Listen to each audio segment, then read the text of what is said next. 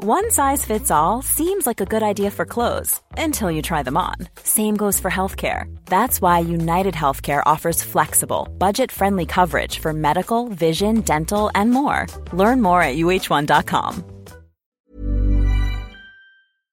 You know, the weather's getting warmer, so I, for one, am ready to say goodbye to my jackets and my sweaters and hello to shorts and tees.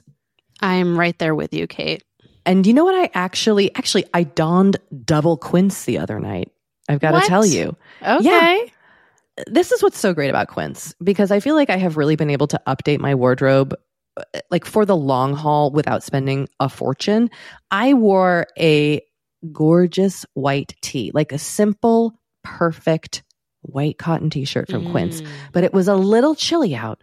So I threw on my cashmere hoodie, also from Quince.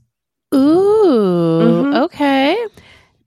Like, they have basically given me a lineup of timeless pieces that I feel like keep me looking, I'm going to toot my own horn, effortlessly chic, whether it's winter Kate. or summer. They've got premium European linen dresses, blouses, and shorts from $30.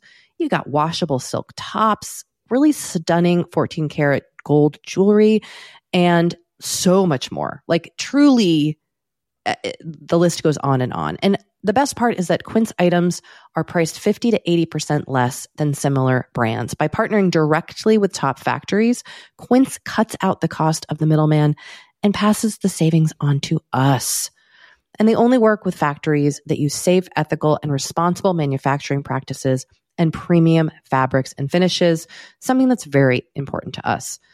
So look, if you're going on a trip, if you just need to update your summer wardrobe, get warm weather ready with Quince. Go to quince.com/forever35 for free shipping on your order and 365-day returns. That's QUINCE.com/forever35 to get free shipping and 365-day returns. Quince.com/forever35.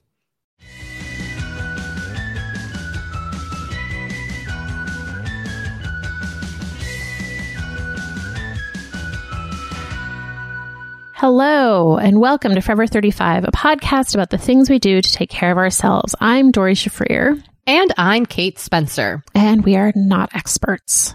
But we are two friends who like to talk a lot about serums.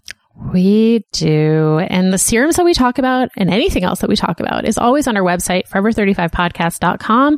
We also have another podcast that we do daily, weekdays, called Here For You, that we'll be doing as long as the global pandemic is raging. And we are executive producing another podcast called Gee Thanks Just Bought It. If you haven't listened to this show yet, I highly recommend the episode that Caroline did last week. With Tom Everett Scott? With Tom Everett Scott. It's amazing. It's amazing. It is iconic. I would call it iconic. Also, I really enjoyed his suggestions, his suggested products. Yes. He's just an all-around great dude. What a charmer. Yeah. What a charmer. Oh, and you know what, Dori? People can call us. Yes. Did you know that? It's 781-591-0390. And our email is forever35podcast@gmail.com. And we really love to hear from you. So don't hesitate. Please reach out. Don't we hesitate. Love it. Anytime. Yep. Nope. We need you. And if you want to commune with other Forever 35 listeners, you can join our Facebook group at facebook.com/group/Forever35 podcast. And you can follow us on Instagram at Forever 35 podcast and on Twitter at Forever 35 pod. Dori. Yes, Kate. How you doing over there this week? You know, I'm sitting at my new desk. Oh, well, hello. It's a new desk for me, but it is our former dining room table. So it's a bigger desk for you. It's a bigger desk. We moved it to a different spot in the room. I believe I talked on this podcast about the new shelving unit that I got for my office. Oh, you did. Your IKEA shelving unit. Yes, my IKEA shelving unit. So it is sitting sort of in front of that unit. making a lovely backdrop for any Zoom calls that I might have to go on. Which is what is most important right now. Exactly. Like I look at everything and I just get happy. It feels super cozy and nice. I really, really like it. Yeah, I'm very happy about it. I also can I say what else I'm doing in my office, if I may? Just give us the rundown. You are you're really nesting. I am nesting. So because I'm using the dining room table, there are no drawers in this situation because it's a table, not a desk. So I ordered a small like file cabinet / under desk drawer situation. Like it has one big drawer on the bottom. That's a file drawer. And then it has 2 drawers on top, and it's white. And then the front of it is pale pink. And it matches the trays on my desk. It's from the brand Poppin. Perhaps you're familiar.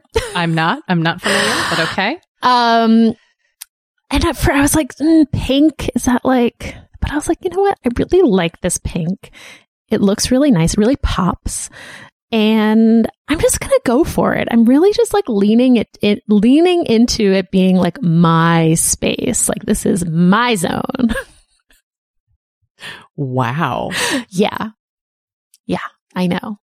That sounds great. Good for you. I love that you have a little spot that is all your own. Yeah, it just feels really nice. I got a couple of fake plants. Mm-hmm. I love a fake plant. From Target. They have a great selection of fake succulents. You know, I have some Target fake plants in my house. I have IKEA fake succulents. Also a great spot for your fake plant needs. But yeah, Target. Yep. Yeah. Well, and you know, fake plants are shockingly expensive. Yeah, they're not so cheap. No, like have you ever toodalooted over to West Elm to see what their fake plants cost? I have not. Well, take that ride because should I toodaloodle over there? Toodaloot over to westelm.com. Give us some spare time today. So I'm glad you found that your needs were met at Target. Thank you so much. Kate, I also got a big whiteboard.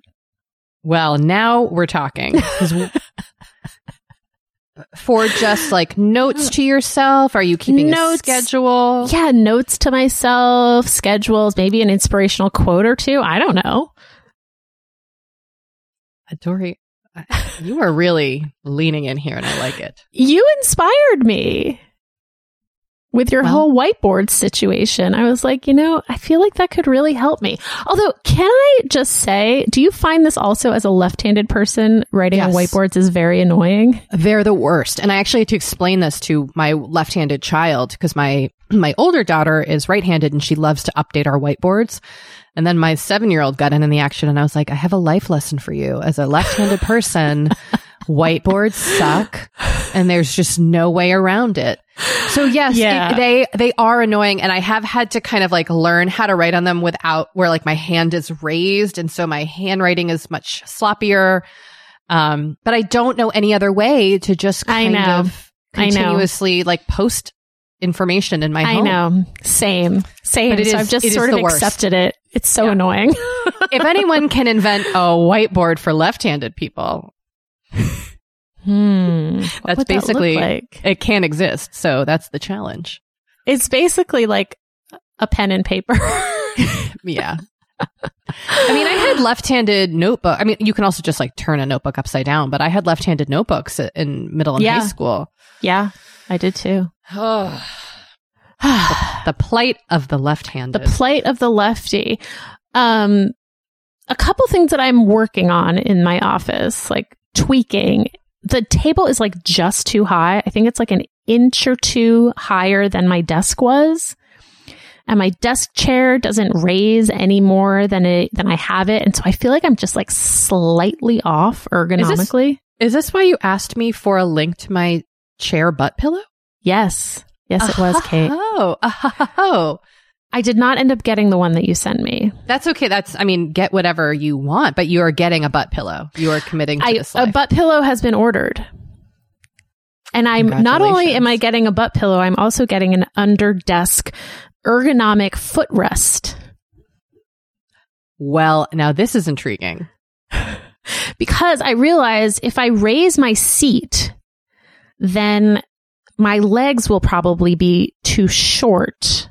Like, I feel like everything is sort of like, it's a ripple effect, right? Like, you raise your seat, your legs don't reach the floor. Like, you know what I mean? So yeah. So I have to raise my seat, but now I also need something to rest my feet on. Hence the footrest. Now, a regular stool is not. No, Okay. I got one recommended by the Wirecutter. Okay. They have a whole thing on footrests. Oh my God. So yeah, I got this adjustable ergonomic blah, blah, blah. So I'll link to it, and hopefully all of my ergonomic issues will be solved. But other than that, I'm very happy with my cozy nook. Congratulations for creating a space that's all your own, Dory. Thank you so much. How are you doing?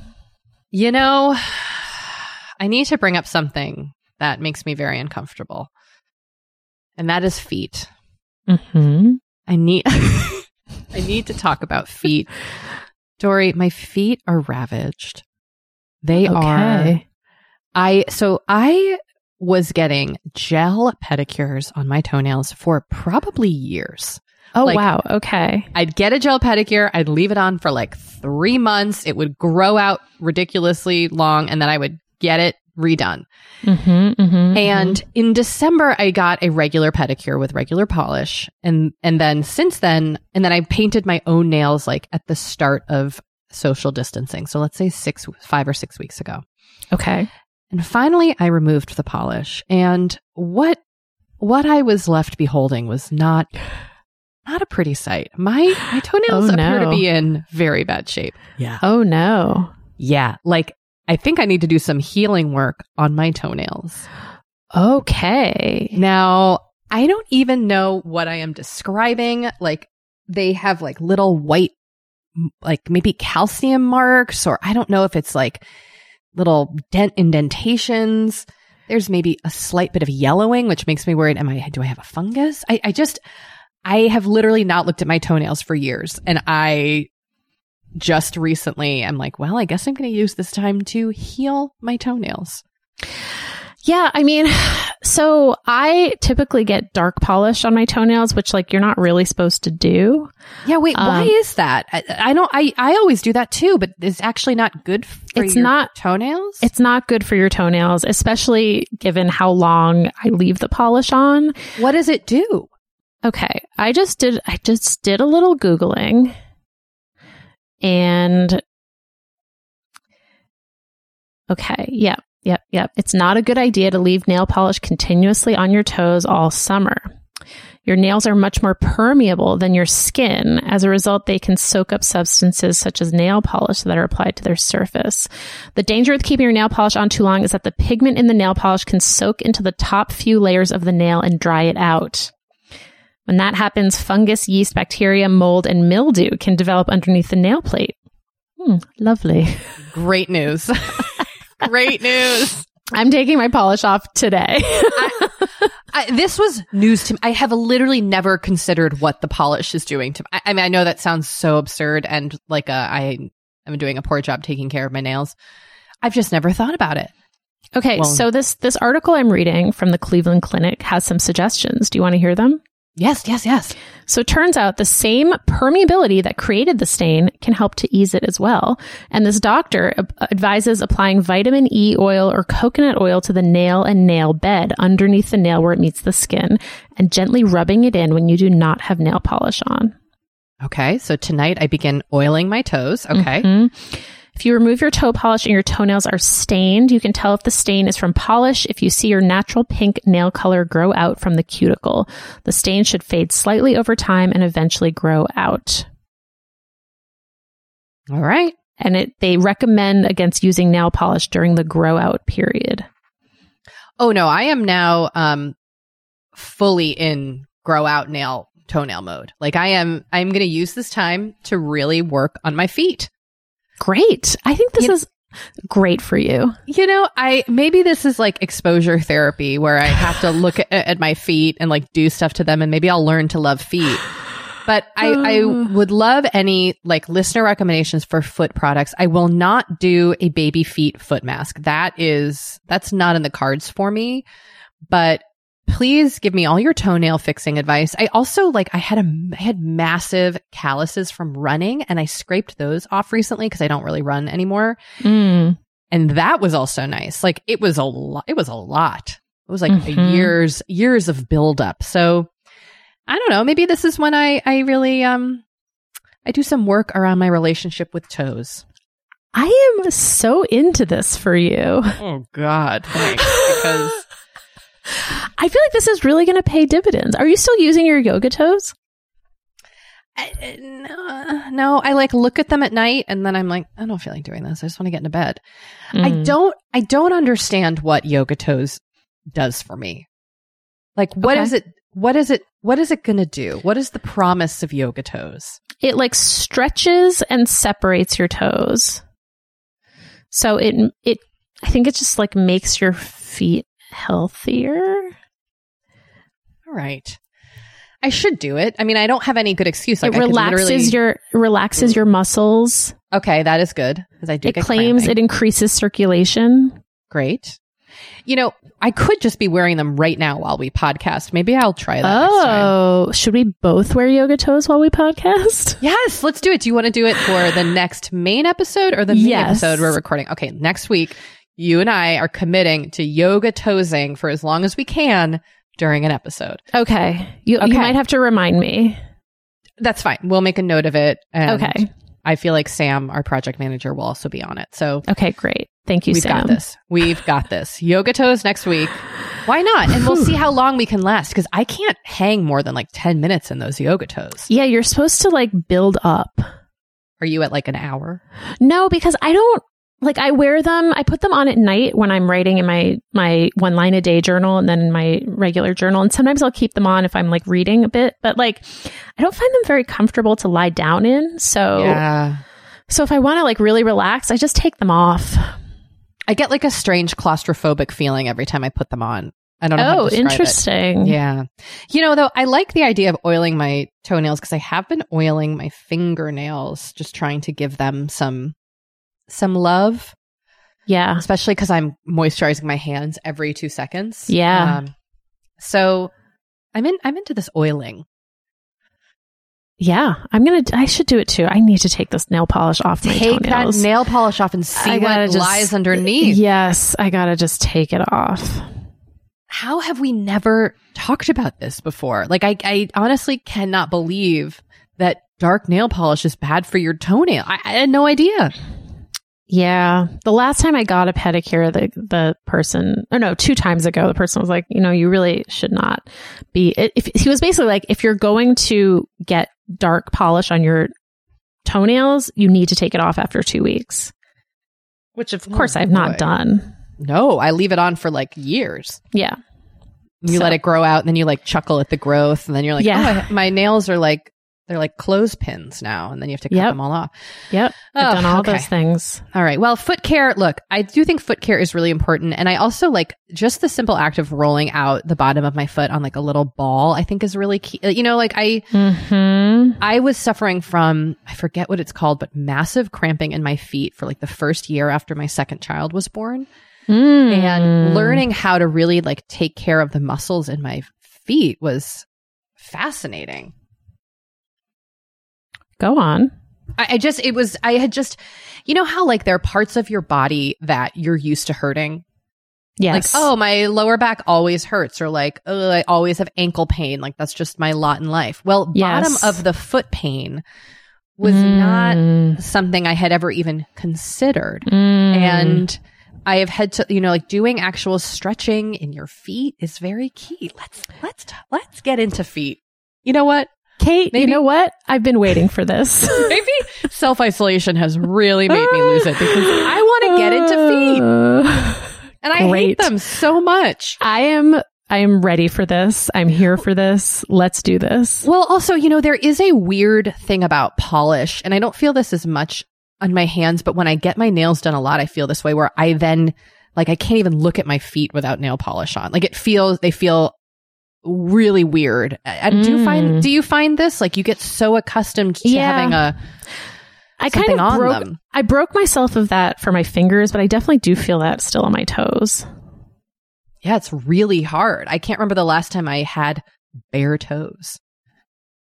It's going to be a whole new world. Well, I'm ready to get into it. The nice thing is I don't see anybody right now. So, I can really experiment without having to show off the goods, as you will. Yes, and I do. I'd love to hear suggestions for you and just like general suggestions for foot care from people. Talk to me how you take care of your feet. Wait, I said that wrong. Talk to me about how you take care of your feet. How do you care for them? What do you do? What? And, if someone has a convincing argument in favor of the baby feet foot mask, I'd love to hear it. It seems like it removes a lot of like calluses that you might want. And also the process seems pretty gross. I have never that has never appealed to me. Well, soft feet seem like counterintuitive to me. Like you want your feet to be, the skin on your feet to be firm, right? Like yeah, that's a good soft feet. That's a good point. That is a really good point. But now, of course, I'm Googling baby foot exfoliation foot peel. So talk to me if you've done this. How do you take care of your muscles, your bones, foot health? Let's get into foot health. And look, if you have a comfortable shoe you want to recommend, I'm open to hearing that too. Remember, Dory had to have shoes with wide toe boxes. Yes. And, I haven't really been wearing them that much because like, I don't wear shoes that much. Did you ever land on a wide toe box shoe? I bought a pair of Lems and I like them. I don't love them. Okay. But I wonder if they need to be worn in a little bit. And I just haven't like had occasion to order them. But yeah. Well, again, I welcome any orthopedic shoe recommendations as well. I do too. Dory. Yes, Kate. Should we take a little break here? Let's do that because when we come back, oh my gosh, we are talking to, definitely the most accomplished, the oldest, and the most iconic guest we've ever had. Secretary of State Madeleine Albright. And can I just say we were both nervous for this interview, excited. I started to get choked up at the beginning of it because it was just so thrilling to get to speak to Madam Secretary. It was really amazing. And she was just so delightful to get to talk to. So this was really, this was a fun one for us. Yeah. So we hope you enjoy it too. All right. Be right back. Kate, I feel like we are like barreling into summer. It's happening so fast. It is. And I feel like also with summer just come more social events. There's weddings, there's nights out, it's vacations. Like all the things happening in summer.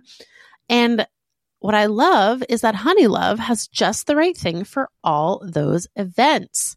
Feel comfortable and confident this summer with Honeylove's best-selling Super Power Short.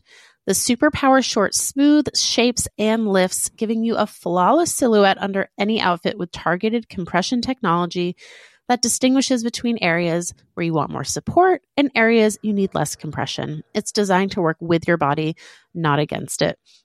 Speaking of working with your bod, the crossover bra, which I'm wearing as we speak. I wear that thing every day. I do too. It's my favorite Honeylove piece. Let me just tell you why. Yeah, get into it. Okay, do you want to tell me why? No, I was just going to say, like, I don't even need to wear it to events. I wear it, like, the event is every day of my life. Yes, that's such a good way of putting it.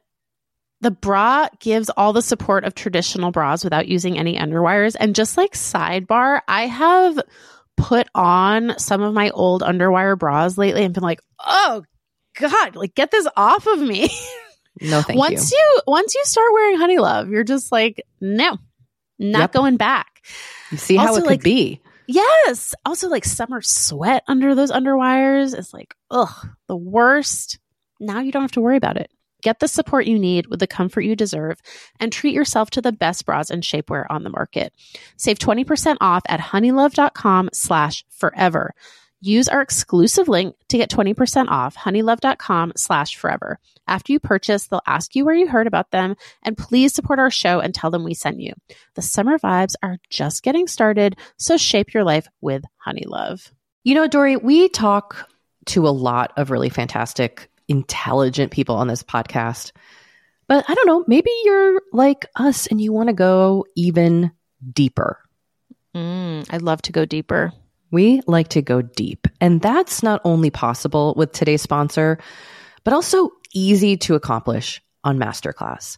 Every year I get really into the classes offered and the instructors offering them. Like I'm all over the place with the things that I like on Masterclass, but this year I am very interested in the class Redefining Feminism, which is 14 lessons from Gloria Steinem.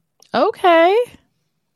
Now, they dissect issues women face in the U.S. and ways we can play a role in the feminist movement in our everyday lives. Look, I majored in women and gender studies in college, so this is right up my alley. But even if you didn't, even if you're like, this is the first time I'm hearing those words. I would argue, especially if you didn't. Yes. Get into it with Masterclass, because this is the year you can really learn from the best to become your best with Masterclass. Go from just talking about improving to actually doing the things you've been wanting to do with Masterclass. And it doesn't have to be redefining feminism with Gloria Steinem. It can be gardening in your own garden or your yard or patio. It can be learning to cook Indian food or designing a space that you love. Masterclass offers over 180 world-class instructors. So whether you want to master like negotiation with Chris Voss, or think like a boss with Martha Stewart, or maybe capture your vision through photography with Petra Collins, Masterclass has you covered. With Masterclass, you get unlimited access to intimate one-on-one classes with the world's best. And right now, our listeners will get an additional 15% off an annual membership at masterclass.com/F35. Get 15% off right now at masterclass.com/F35. That's masterclass.com/F35. You know, the weather's getting warmer, so I, for one, am ready to say goodbye to my jackets and my sweaters and hello to shorts and tees. I'm right there with you, Kate. And you know what? I actually I donned double quince the other night. I've got to tell you. Okay. Yeah. This is what's so great about quince, because I feel like I have really been able to update my wardrobe like for the long haul without spending a fortune. I wore a gorgeous white tee, like a simple, perfect white cotton t-shirt from Quince, but it was a little chilly out. So I threw on my cashmere hoodie, also from Quince. Ooh, okay. Like they have basically given me a lineup of timeless pieces that I feel like keep me looking, I'm going to toot my own horn, effortlessly chic, whether it's winter or summer. They've got premium European linen dresses, blouses, and shorts from $30. You got washable silk tops, really stunning 14 karat gold jewelry, and so much more. Like truly, the list goes on and on. And the best part is that Quince items are priced 50 to 80% less than similar brands. By partnering directly with top factories, Quince cuts out the cost of the middleman and passes the savings on to us. And they only work with factories that use safe, ethical, and responsible manufacturing practices and premium fabrics and finishes, something that's very important to us. So look, if you're going on a trip, if you just need to update your summer wardrobe, Get warm weather ready with Quince. Go to quince.com/forever35 for free shipping on your order and 365-day returns. That's QUINCE.com/forever35 to get free shipping and 365-day returns. Quince.com/forever35. You know, one thing I think is really kind of interesting about skin, my skin, but all skin, is that like what it needs now in my 40s is not what I needed in my 30s. Totally. Definitely not what I needed in my 20s. But like, how are you supposed to know what your skin needs? It's hard. It's hard to know. Especially when there's just like so many products out there. The overwhelm is real. It's a struggle to even know how to get the results you want, what products to start with. This is why we're super excited to partner with Apostrophe. Apostrophe is a prescription skincare company that offers science-backed medications that are clinically proven to help. I have used Apostrophe. I love it. They will pair you with a board-certified dermatologist who literally creates a personalized treatment plan for your skin. I have done this a few times now. It is so easy to do their online consultation. You upload photos. And like within a few weeks, I had done the consultation and received my treatment plan and my product. Amazing. And that is how I became a tretinoin gal. I love the tretinoin that they sent me. I love their sunscreen. Both products have been amazing on my skin. And you, Forever 35 listeners, can get a special deal from Apostrophe. You can get your first visit for only $5. That's at apostrophe.com/forever35 when you use our code forever35. Now that is a savings of $15. I like that. This code is only available to Forever 35 listeners. So to get started, just go to apostrophe.com/forever35 and click Get Started. And then use our code forever35 at sign up and you will get your first visit for only $5. Thank you, Apostrophe, for sponsoring this episode. Our guest today is Madeleine Albright. You may know her as the former Secretary of State, but she is also a professor, author, diplomat, and businesswoman. In 1997, she was named the first female Secretary of State and became, at that time, the highest-ranking woman in the history of U.S. government. From 1993 to 1997, Dr. Albright served as the U.S. Permanent Representative to the United Nations and was a member of the President's Cabinet. She is a professor in the practice of diplomacy at the Georgetown University School of Foreign Service. Dr. Albright is chair of Albright Stonebridge Group, a global strategy firm, and chair of Albright Capital Management, LLC, an investment advisory firm focused on emerging markets. She also chairs the National Democratic Institute, serves as the president of the Truman Scholarship Foundation, and is a member of the U.S. Defense Department's Defense Policy Board. And in 2012, she was chosen by President Obama to receive the nation's highest civilian honor, the Presidential Medal of Freedom, in recognition of her contributions to international peace and democracy. You are definitely the most accomplished guest we've ever had on Forever 35. Very happy to have you. Thank you very much. Thanks for the nice introduction. Yeah. And by the way, I'm Dory, and this is my co-host, Kate. Hi there. Hello. Dory, can we start with the first question that I had? We may. Okay. So Secretary Albright, in the preface of your book, I love how you describe what's next as a favorite question to ask yourself and one that you asked as you ended your tenure as Secretary of State. And you also wrote in the first chapter, and we should specify your new book is Hell and Other Destinations. And that is the wonderful book I'm referring to. Yes. You said that you intended on making the stage of your life after being Secretary of State even more interesting than your last, and that you said hell yes to everything. And we'd love to know what advice you have for women who feel like it's too late for them to try something new. They're too scared to take a risk or forge a new path, whether it be personal or professional. Well, I actually think it's never too late. And I'm frankly trying to prove that. But basically, I do think that women can and should see their life coming in segments. Some of it due to biology and kind of dividing things up, and that women can do everything It just doesn't have to all be at the same time. And I do think that we are very hard on each other and very hard on ourselves. And so I'm trying to show that I've had moments like that, but that I decided that I would always be curious and that I would make a difference. That is something that I wanted to do, and that I would not be afraid to try new things.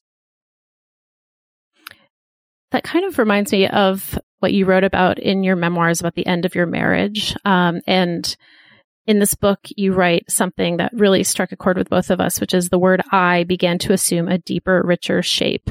Can you speak about this experience, especially for listeners who may be experiencing the end of a marriage or relationship? Well, it's interesting because it's something that became very clear all of a sudden, that everything that I'd been doing was we.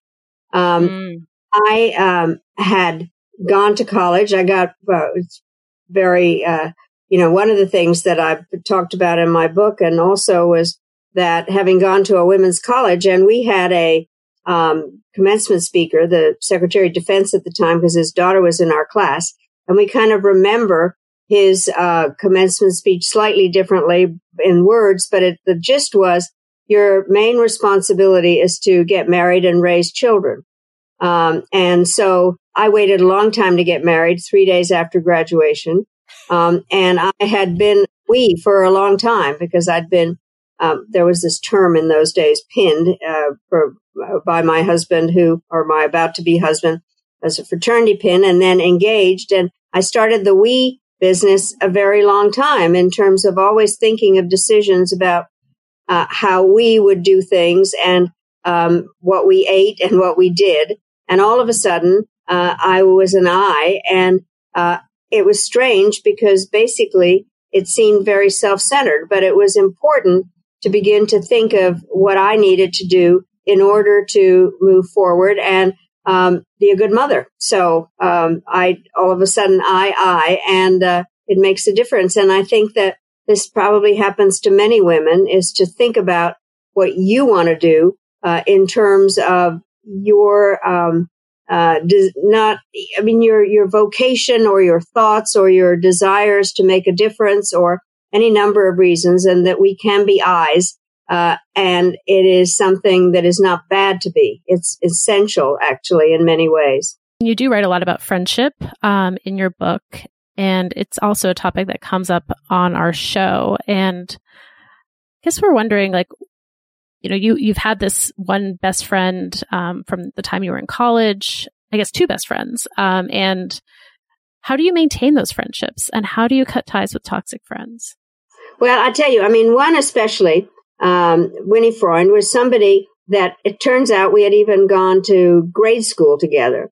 And we kind of reacquainted ourselves with each other at Wellesley, because we were sitting next to each other in class. And then we have been friends ever since, because of not just where we lived near each other, because for a certain stage we did, but mainly because we have a lot in common. We try to help each other, and it's just an incredible relationship. And we have stayed in touch either by doing things together. And I talked in my book about doing something at Wellesley, which is an institute that Winnie helped me, it continues to help me with. But we travel together, but we also talk on the phone and share a lot of thoughts very quickly. And it does require, I think, friendship doesn't just happen automatically. It needs something where you care about it, and you really do cherish it in a way that you reach out, and you're happy to be reached out to, frankly. How do you deal with toxic friends? Have you ever had to cut ties with people or end a relationship that wasn't working for you as a friendship? Well, there are people that it becomes very clear that they really only want to be friends at a particular time in your life when they can use the friendship.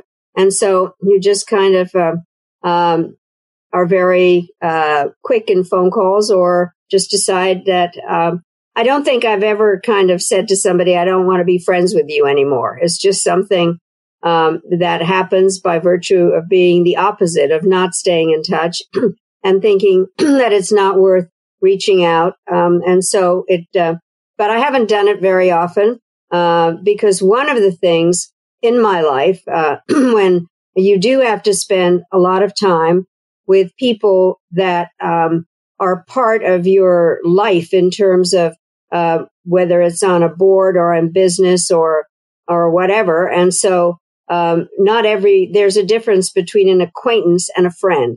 And I've got an awful lot of acquaintances, and I truly believe in friendship and the importance of those relationships. My whole life, in many ways, is based on relationships. And one of the issues at this moment, I have to tell you, I'm an extrovert. I really love being with people, and I'm trying to learn to be an introvert, not doing very well.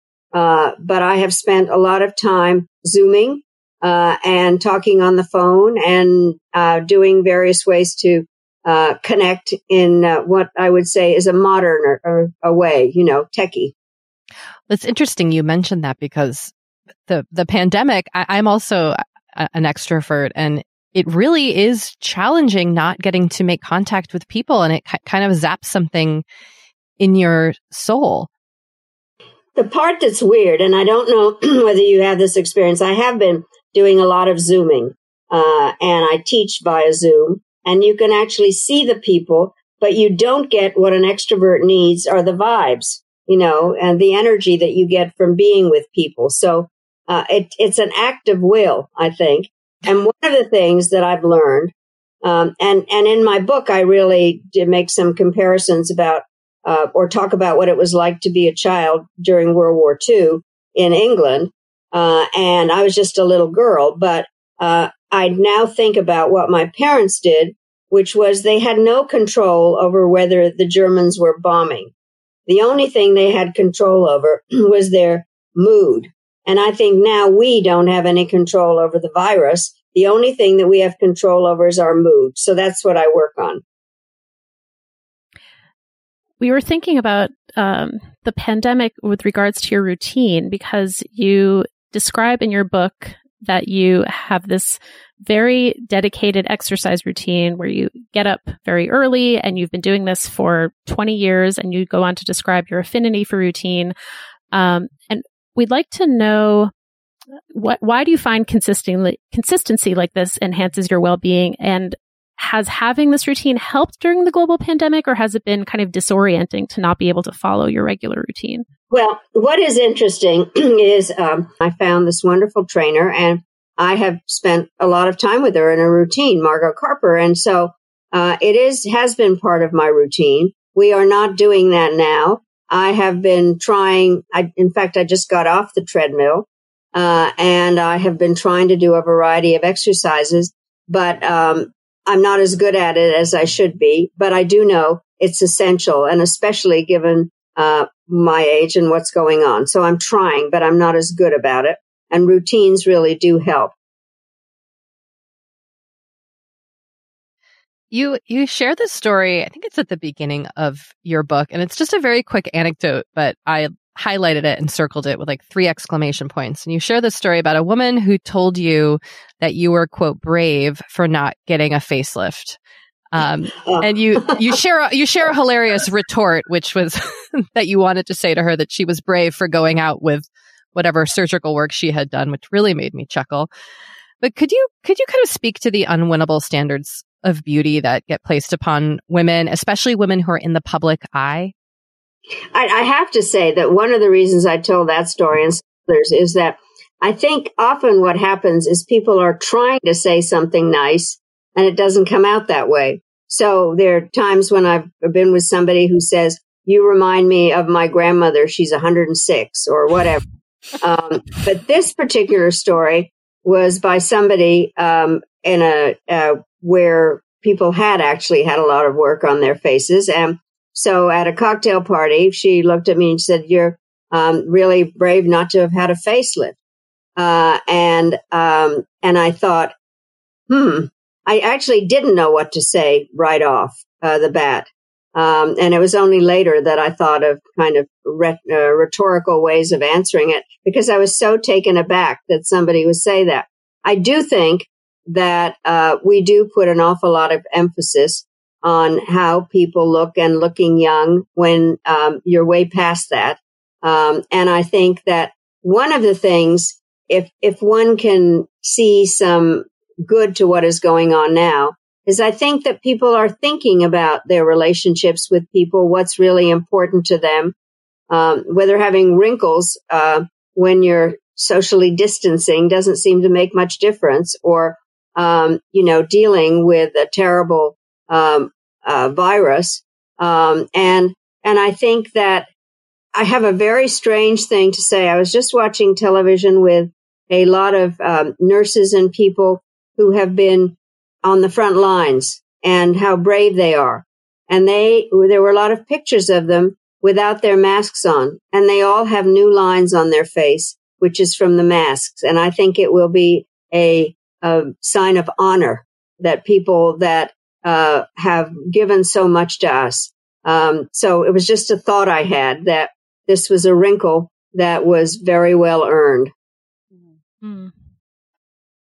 That's really powerful. You mentioned being on the treadmill, but I'm wondering what some of your other kind of everyday self-care routines or practices are. Well, I don't have a lot. I mean, I do fix my face and put some cream on and things. I try very hard to look decent. And one of the routines, frankly, one of the things that had never occurred to me was that I would ever care about my clothes. But when I went to the United Nations, Jean Kirkpatrick, who had preceded me there, and we got to be friends, and she said, Madeline, you have to get rid of your clothes and go buy some new clothes, which was a great suggestion and an excuse. And so I do like to get dressed up, and I like to think about what I'm wearing. And I think that what I miss now is I don't have to do that, but I have decided that I am going to look decent every day, and that it does make a difference in terms of how you feel about yourself. And then, of course, I have this whole thing with my pins, and so that gives me some fun in thinking about what I'm going to wear or do. Yeah, your pins have been, an incredible topic for your whole professional career. And I was wondering, do you consider that part of kind of your self-care practice in terms of making the choice of which pin to wear, or what kind of message you want to send with each pin, or even just the recurring act of doing it? Well, it has gotten to be that way. So I think the part that I don't know whether you know the whole story, but what really did happen, I do like jewelry, and I get to the United Nations, and I was what's known as an instructed ambassador. And the problem was that after the Gulf War, the ceasefire was translated into a series of sanctions resolutions, and my instructions were to make sure the sanctions stayed on. And so I said terrible things about Saddam Hussein all the time, which he deserved because he'd invaded Kuwait. And all of a sudden, there was a poem in the papers in Baghdad comparing me to many things, but among them an unparalleled serpent. So I had a snake pin, and I wore it when we talked about Iraq. And so then all of a sudden, it kind of got to be fun, and thinking that I would wear pins in order to signal what I thought we were going to do on any given day. So on good days, I wore flowers and butterflies and balloons, and on bad days, a lot of carnivorous animals and spiders and things. And so then what happened was that people got very used to seeing me with pins. And now what has happened is when I don't wear a pin, like when I'm exercising, for instance, people say, why aren't you wearing a pin? And so it has gotten to be much more of a game of choosing what I'm going to wear, when. And then I have, there's a pin collection of everything, which have the foreign policy stories, but that's, has been traveling around the United States. So I had to start all over. And so I do have fun in terms of figuring out what I'm going to wear. And it's somewhat embarrassing to think that I actually spend time thinking about what am I going to say today with my pins? I think it's pretty awesome. Honestly, I don't think it's embarrassing at all. I think it's such a fashion is so fun, but there's also so many important messages that can come out of it. I think it's really brilliant. Well, I turned it into a diplomatic tool and have a lot of funny stories with that. But the thing that is really funny now is what I love, given the extrovert thing, when people come up to me, whether when we used to go to airports and or out in public and say, why are you wearing that pin today? And so it has become kind of a conversation opener, which I appreciate. Do you have one on right at this moment? Well, I have a pin, which is that I've chosen for talking about the book. And that is that it is, since I have done some comparisons to World War II, and my father was on BBC. When I was a little girl, I listened to BBC during the war, and they would start with Beethoven's Fifth, and which they would go da-da-da-dum, which in Morse code is victory. And I have been wearing a V pin throughout the book tour. I was, when I was thinking about what I was going to wear before the whole victory thing came up, and the virus, because I don't write about the virus, but since it's now a major subject, I was going to wear a devil pin that went with the hell theme. But the V for victory against the virus is what I'm doing now. Oh, I love that. You've given dozens of commencement speeches over the years, and this year it looks like most commencements will be canceled or at least like very scaled down. And so we were just kind of wondering, like, what would you like to tell the class of 2020 if you were going to be giving a commencement speech now? Yeah. Well, first of all, I have to say that I wouldn't say this to them, but I feel badly for them because commencements are fun and great, and it's something you look forward to. And so this class is never going to forget that they weren't able to have that commencement. But I would say something to them, which is that they, better than most generations, are prepared to deal with something very new, that they are very competent, more than competent in dealing with technology. They know how to, we've made kind of fun of them for being online all the time or not being social or not caring about privacy, but they are ahead of things. And I have loved teaching that I've done recently by Zoom, and I was stunned at how creative the students were. I also am, one of the hard parts about any commencement speech is how you lay a lot of responsibilities on the graduating class. But in many ways, they are the ones that are going to make the difference in the 21st century because of their knowledge and their capabilities. And I would say to them that democracy is not a spectator sport, that they do have to contribute and be a part of things, which I think they have been, and they need to be known that people my age learn from them. I have the older I get, obviously the younger are my teachers, which is something that Robert Frost said. So I do think that I would be very positive, but I would lay responsibilities on them because they are going to have to live in a totally different world from where we have been. I wanted to ask you about a moment you share in your book in which you discover your maternal grandmother's journals. It's incredibly moving, and you then go on to share her writing at the end of the book, which is just such a poignant. I have chills actually talking about it now. It's such a poignant way to end this book. Could you speak about that a little bit and what it was like for you to discover her writing? And it was fairly recently that this happened. Well, I tell you, I mean, it's part of a longer discovery issue.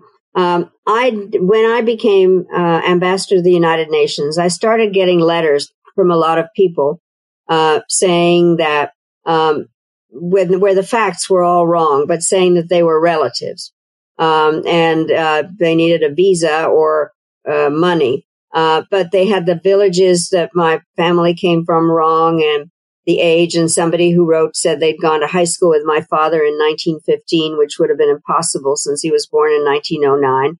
So I ignored a lot of the letters. And just as I was being vetted to be Secretary of State, I got a letter from somebody that had all the facts right, and said what had been hinted in some of the other letters that that I was of Jewish origin. And so what happened was that I then I had just become Secretary of State, and there was somebody who wrote an article about me and my Jewish background.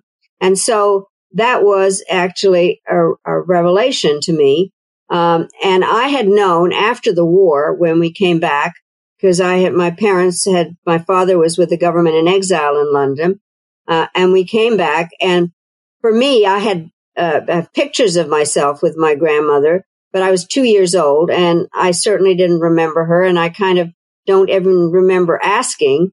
But I think later, when we talked about other people had grandparents, that I didn't have grandparents because they had been old and they had died. So what happened was when I lived in Washington, my father died. My mother came to live here, and she brought a lot of his stuff. And then she died, and all the papers and stuff were transferred to me, and they were in my garage and in my basement. And then I become an official that has to have security. And so the security people moved into my garage, and we moved all these papers to a storage unit. So in like 2015, 2016, I was there looking just generally through things. And all of a sudden, in a worn out envelope, I found this journal, and it was written in Czech. And it was from my grandmother to my mother, who was in London. And it was describing what she was going through in this small town in Czechoslovakia, in terms of her daily life. When she wrote, there's one passage where she said, all of a sudden we've been divided into Aryans and non-Aryans, and various ways that Jews weren't able to go to other parts of the town or go shopping. But most of it was very kind of, it starts out with her saying that she wanted to let my mother know what kinds of things were going on at the time where she was. And a lot of it is just, in some ways, I describe it in the book as a message in a bottle. It was fascinating. I couldn't believe it, frankly, as I was reading it, in terms of her descriptions of what went on. And it ends. The reason I wanted it in the book is because it is a message in a bottle, and it is one generation talking to another, and sharing not only experiences, but a kind of hope that I think is very important. The part that really blew my mind was that she was not old when she was taken to a concentration camp. She was 54 years old. And so I have spent time trying to put the story together of what happened to a large number of my relatives. And not long ago, with my children and grandchildren, we went to this concentration camp in the Czech Republic, Terezín, where we dedicated a plaque to the 26 members of my family that died in the Holocaust. Wow. That must have been incredibly moving. Well, the whole, and finding this diary, this journal, has been, a very concrete sign of things, of learning things about one's past, but the message in the bottle part and the hope, when we see each other or if we don't, so that you know what I've done. And the part that's hard is there are a lot of little references to me. Yeah. I must be a very cute little girl or whatever. But anyway, very, very moving. Well, I love that, because you do talk about divine spark and why gratitude is a reason for prayer, you believe. Could you tell us a little bit more about divine spark, and also just what gives you hope? Well, I do think that, I kind of kid about this, that I was raised a Catholic, married an Episcopalian, and found out I was Jewish. And so I can have my interreligious discussions.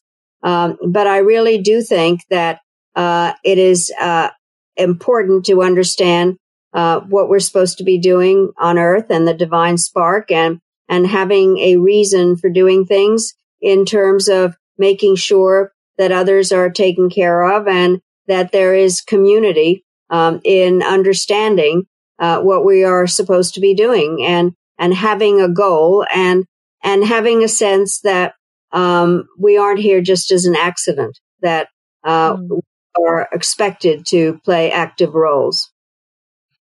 Well, that seems like a really nice note to end on. It was such a pleasure getting to talk to you. And your book is Hell and Other Destinations, and it is available now. And Kate and I both loved it, so everyone should read it.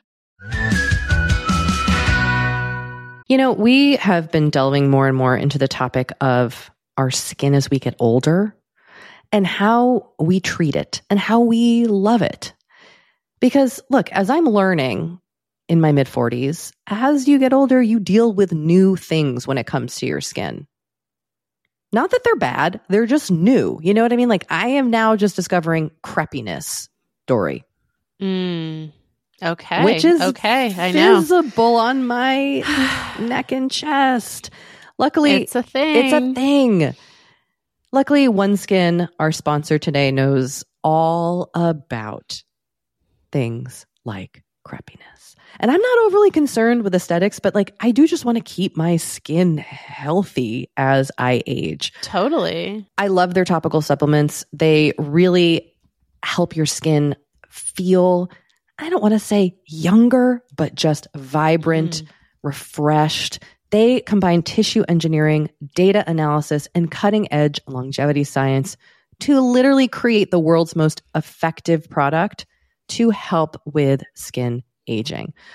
I am particularly fond of their face topical supplement. It's essentially a moisturizer, but it has their proprietary OS01 peptide to really help with all the parts of our skin that are exposed to environmental damage. You can use it on your face, your hands, your neck. I know here where we live in Los Angeles, our hands, we're driving, that sun is coming at us at all times. OneSkin believes the purpose of skincare is not just to improve how we look, but to optimize our skin biology so that it is more resilient to the aging process. They really create next level skincare. OneSkin is the world's first skin longevity company. By focusing on the cellular aspects of aging, OneSkin keeps your skin looking and, more importantly, acting younger for longer. Get started today with 15% off using code OVER50 at oneskin.co. That's 15% off oneskin.co with code OVER50. After you purchase, they'll ask you where you heard about them, and please support our show and tell them we sent you. Imagine the softest sheets you've ever felt. Now imagine them getting even softer over time. That's what you'll feel with Boll & Branch's organic cotton sheets. In a recent customer survey, 96% replied that Boll & Branch sheets get softer with every wash. Start getting your best night's sleep in these sheets that get softer and softer for years to come. Try their sheets with a 30-night guarantee. Plus, get 15% off your first order at bollandbranch.com. Code BUTTERY. Exclusions apply. See site for details.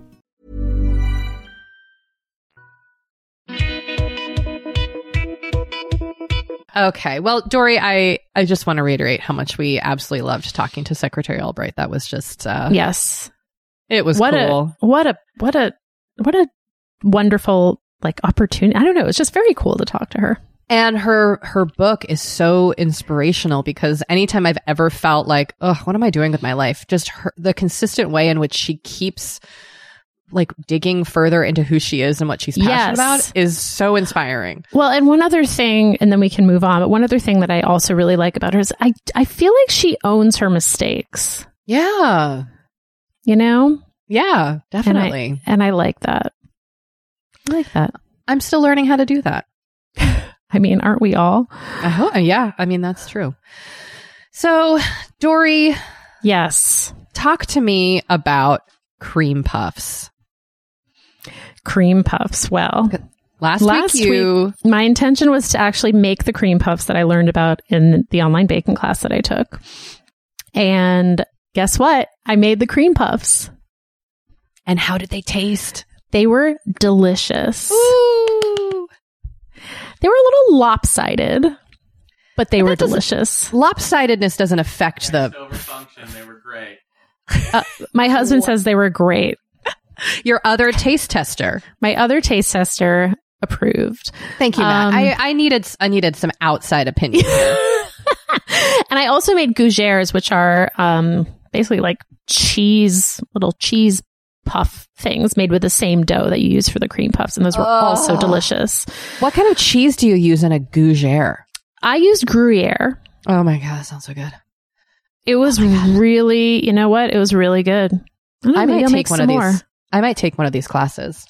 I highly recommend. I might try one. Okay. She is such a delight. And she just released a new schedule of classes on her website, mollyjwilk.com. And she's teaching like 6 or 7 classes, each one with a different focus.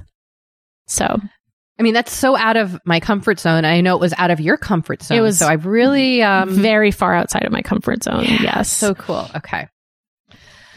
Well, what is on your whiteboard for this week? Well, kind of like what I was talking about on Here For You the other day. I want to exercise every day. I feel like I just feel so much better when I do it first thing in the morning. And I just need to acknowledge that, come to terms with that, make time for that, work it into my schedule. Yeah. And make it a priority. It was interesting at the start of this home I can't talk. What are we? Safe at home? Secure at home, whatever we're doing, being at home. Safer at home. Thank you. I had to really work into my family's brain that from 8 to 9, leave me alone Monday through Friday. Yeah. And even today, one of my kids came out while I was exercising and I was like, this is the only time I have to myself. I was kind of lost it, but I was like, please, I can talk to you in 30 minutes about if you can have gum. But right now, I need the space, but for the most part, it now has become known in my home that this is my time. So I feel like you make it a routine. It starts to feel organic. Yes.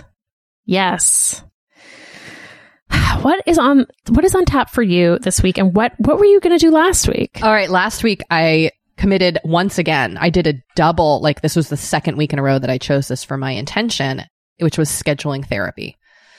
Okay. And guess who has therapy in 3 hours? That would be me. That would be me. I did it. Yes. I did it. So that felt awesome. I'm really excited to see my therapist and to have a nice therapy session.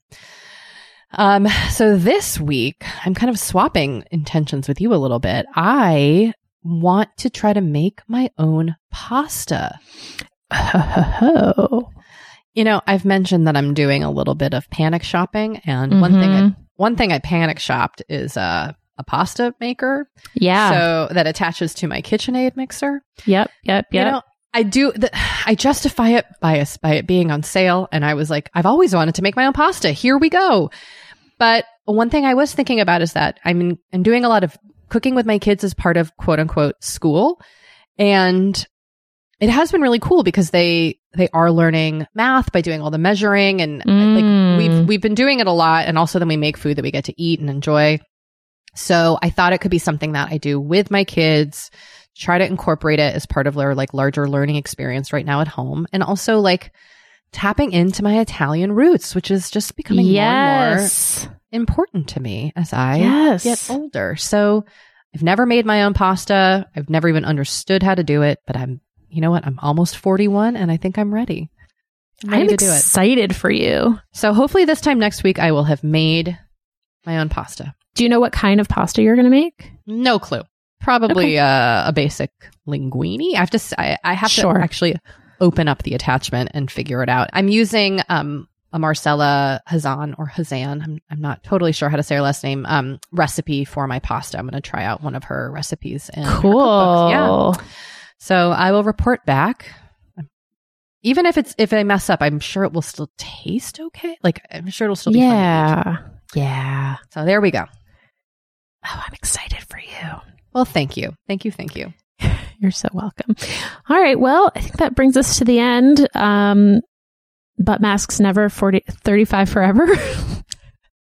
Butt masks never. Foot masks never. Ooh. 35 forever. Wow. And Forever 35 is hosted and produced by me, Doree Shafrir, and you, Kate Spencer, and produced and edited by Sammy Junio. And Sam Reed is our project manager.